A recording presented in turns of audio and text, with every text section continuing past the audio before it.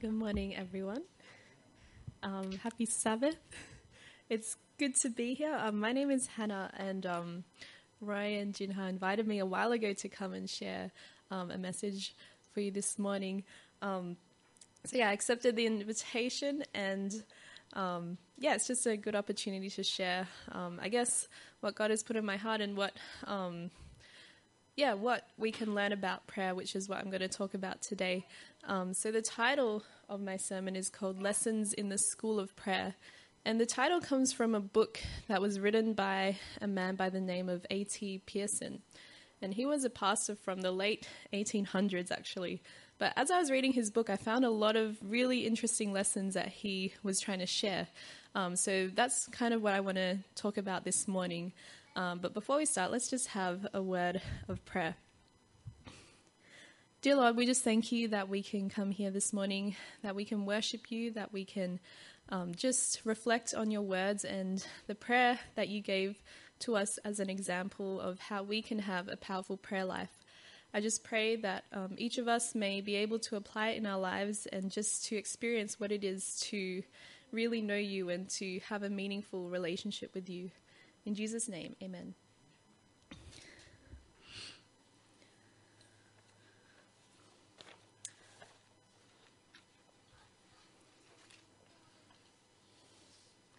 All right, so I wanted to talk about this man. Oh, it's not on. Oh, wait, there we go. All right, so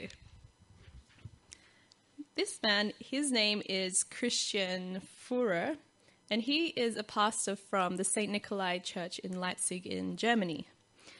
And basically what I wanted to talk about was how he had a lot to do with the fall of the Berlin Wall. And this had to do with some prayer meetings that he was conducting at the time. It was in 1982 where this Lutheran pastor was beginning these prayer meetings in his church, St. Nikolai Church. They would meet on Monday nights and offer peace prayers for East Germany. And at this time it was under communist regime.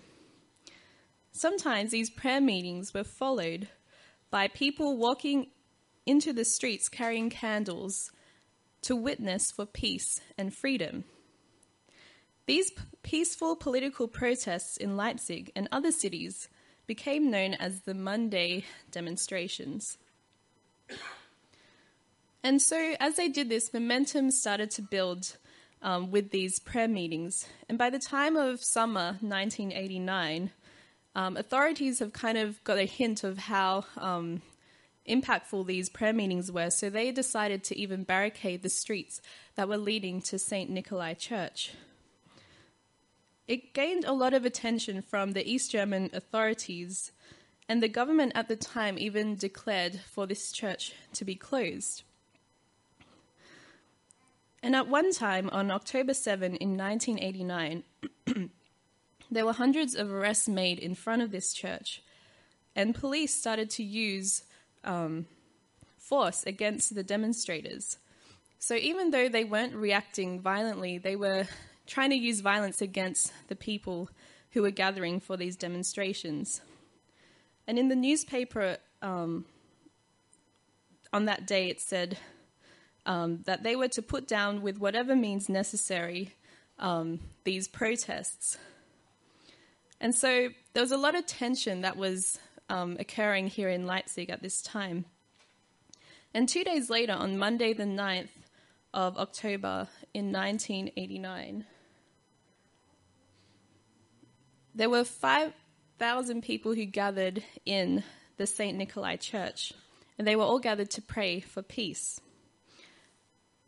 And outside, there was about 70,000 people who had gathered in the city, and they were all holding a candle to symbolize non-violence. And the pastor had an interview with the newspaper at the time, and he said that as this mass of 70,000 people with their candles and flowers moved peacefully toward the city center, I felt immense gratitude because no one shot at them. I also felt that the GDR, which is a German Democratic Republic, that evening was not the same GDR of the previous days.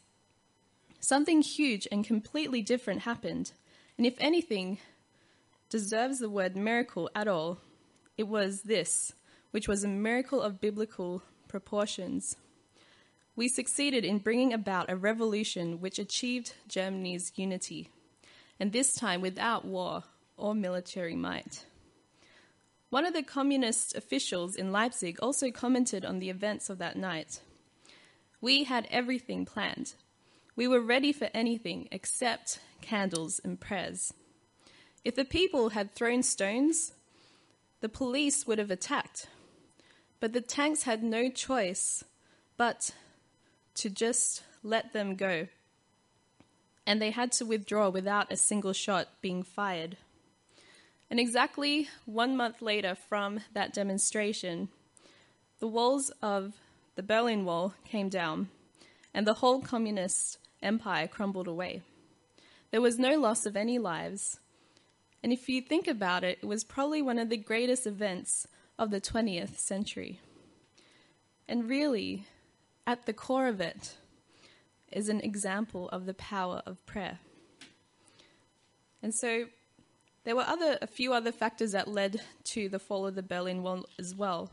But this one was probably very just influential to the lives of the people in East Germany. And these Monday demonstrations not only happened in Leipzig, but began to happen around Germany as well at the time. So it really had an impact on the people and how they were going to react to the communist regime. And so it's really an example of how prayer can change things. And Jesus gives us an example of how to pray powerfully, and he wants for us to have a powerful prayer life. So he teaches us how to pray. Have you ever heard the Lord's Prayer before? Yeah? Okay, so that's found in Matthew chapter 6, verses 5 to 8. So if you have your Bibles, let's open to Matthew chapter 6. And here we see that Jesus gives us a model on how to pray. But even before that model, he gives some other instructions of how to pray as well. So Matthew chapter 6, verses 5 to 8.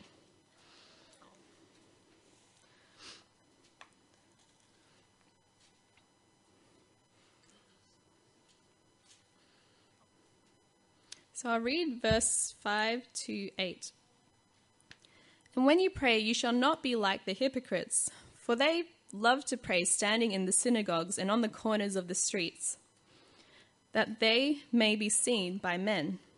Assuredly, I say to you, they have their reward. But you, when you pray, go into your room, and when you have shut your door, pray to your Father who is in the secret place. And your Father, who sees in secret, will reward you openly. And when you pray, do not use vain repetitions as the heathen do, for they think that they will be heard for their many words. Therefore, do not be like them, for your Father knows the things you have in need of before you ask him. So let's focus on this first instruction that's given, which is in verse 6. It's really a lesson of how to pray secretly. So if you look at verse 6, how many times can you count the word you or your? If anyone can count there. How many times have you found it in your Bible? 6 times? Yeah? Any other? 5? 6? Okay. All right, so it's quite a few times in just this small verse. It's referring to the word you or your. So there's a real emphasis on a personal connection. So Jesus here, he's counseling us to meet with him alone, to meet individually, which really forms a foundation of prayer. And in my Bible, I had it about 8 times referring to this word. So really, I think the lesson here is telling us to have an individual approach to God and to find a secret place to commune with him in prayer. So if you think about your own prayer life, do you have a place where you meet with Jesus in a closed space that is shut in for privacy and shut out from interruptions? Jesus wants us to find a place where we can shut ourselves in with him. And this is the quote from the book that I've used as part of this sermon. And it says, "It's about the secret things which must be brought to the light of his presence, exposed, confessed, renounced, corrected before him, that the closet is meant to give facility and freedom for converse with God." So think about that space that you have in your life. Is there a space where you can be alone with him, where there's no other distractions, and you can be completely open and vulnerable to him in prayer? So that's the first instruction Jesus gives us before he gives us the example of how to pray. The second one is to pray intentionally. And in verse 7, it refers to not praying using vain repetitions. And Jesus is trying to teach us that the power of prayer doesn't depend on how many words we can say, because he's not ignorant of our needs. He knows exactly what we need. And he's not even incapable of understanding our words. But this warning has a wider application. And it refers also to praying just kind of thoughtless words or having a careless form in our prayer life. If we have just a set form of praying, if we just repeat words thoughtlessly, like, for example, saying the alphabet or a multiplication table, then this is how we can kind of pray using vain repetitions. And so back to the book in this quote, it says, "It's possible to recite a prayer, and yet with so little thought or understanding, appreciation, or emotion, that it becomes automatic and mechanical." And so I don't know for you, but I know this happens to me when I pray to God. And sometimes if I'm just tired or if I'm just not really engaged with the prayer, I'm just saying the same thing and I'm not really thinking about specifically how to pray or what are some things that can make this really personal. And so the conversation and the prayer becomes a bit meaningless. So I guess we're challenged here to have a meaningful conversation with God every time we pray, not just when we feel like it, but every time is a conversation with God. The third lesson comes from the example of prayer that Jesus gives in Matthew chapter 6, verses 9 to 13. So it's really a lesson of how we can pray scriptural. I can't even say it. I'll just leave it there. It's up on the screen. So it says here, "In this manner, therefore, pray."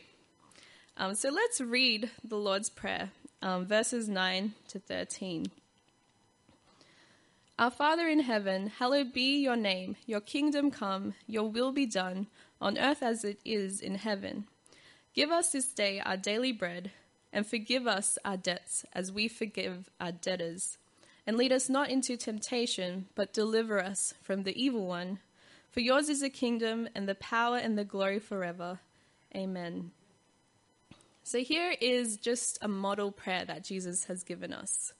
It's meant to be a pattern, so it's not just something we repeat, but it forms a basis of how we can pray.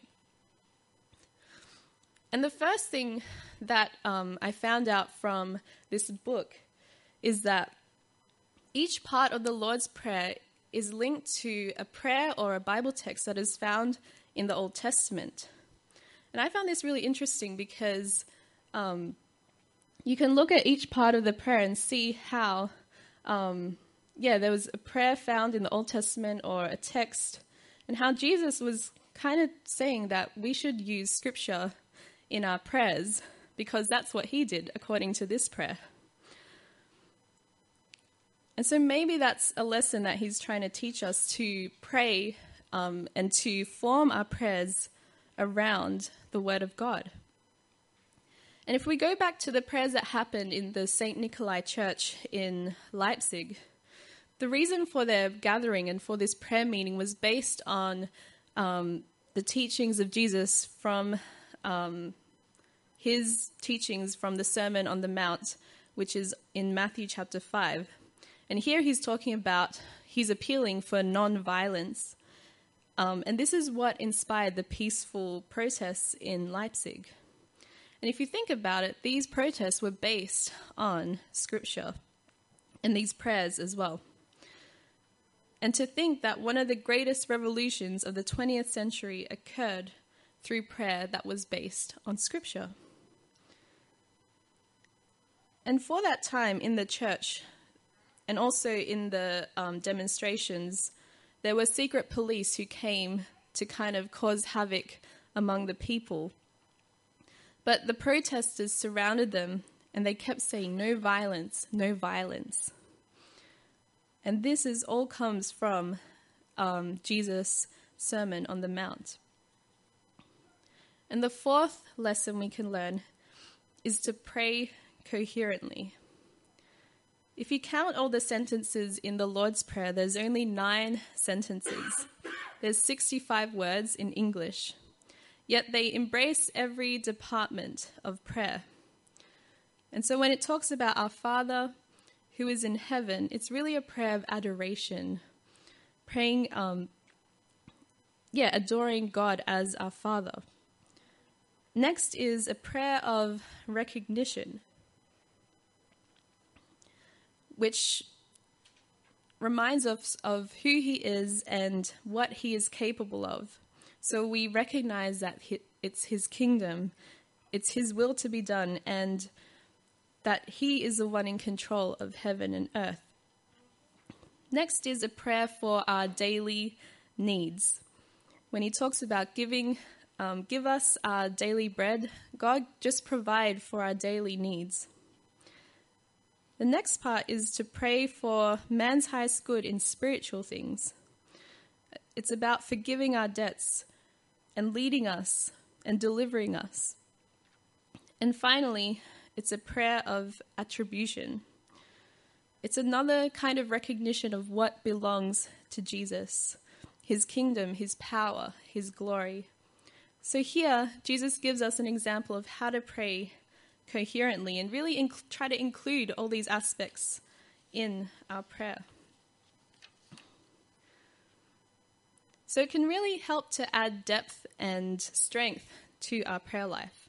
As we recognize who Jesus is, as we ask him for our temporal and spiritual needs, and remind ourselves of his ability.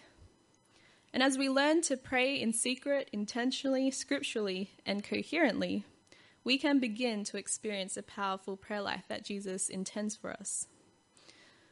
So how can we have this powerful prayer life? First of all, we just need to examine ourselves and ask yourself the question, what is your prayer life like? Can you identify with any counsel that Jesus gives on prayer? Or can you see areas in your life that you feel like you're lacking in? Do you find time to pray alone? Can you open your heart to God? Or do we tend to rush through that time? Do we find time to stop and be still? Or is it difficult to be personal with God? And is it difficult to give him all the details? What about the content of our prayers? Are we specific to our daily needs and struggles? Or do we find ourselves repeating the same prayer every day?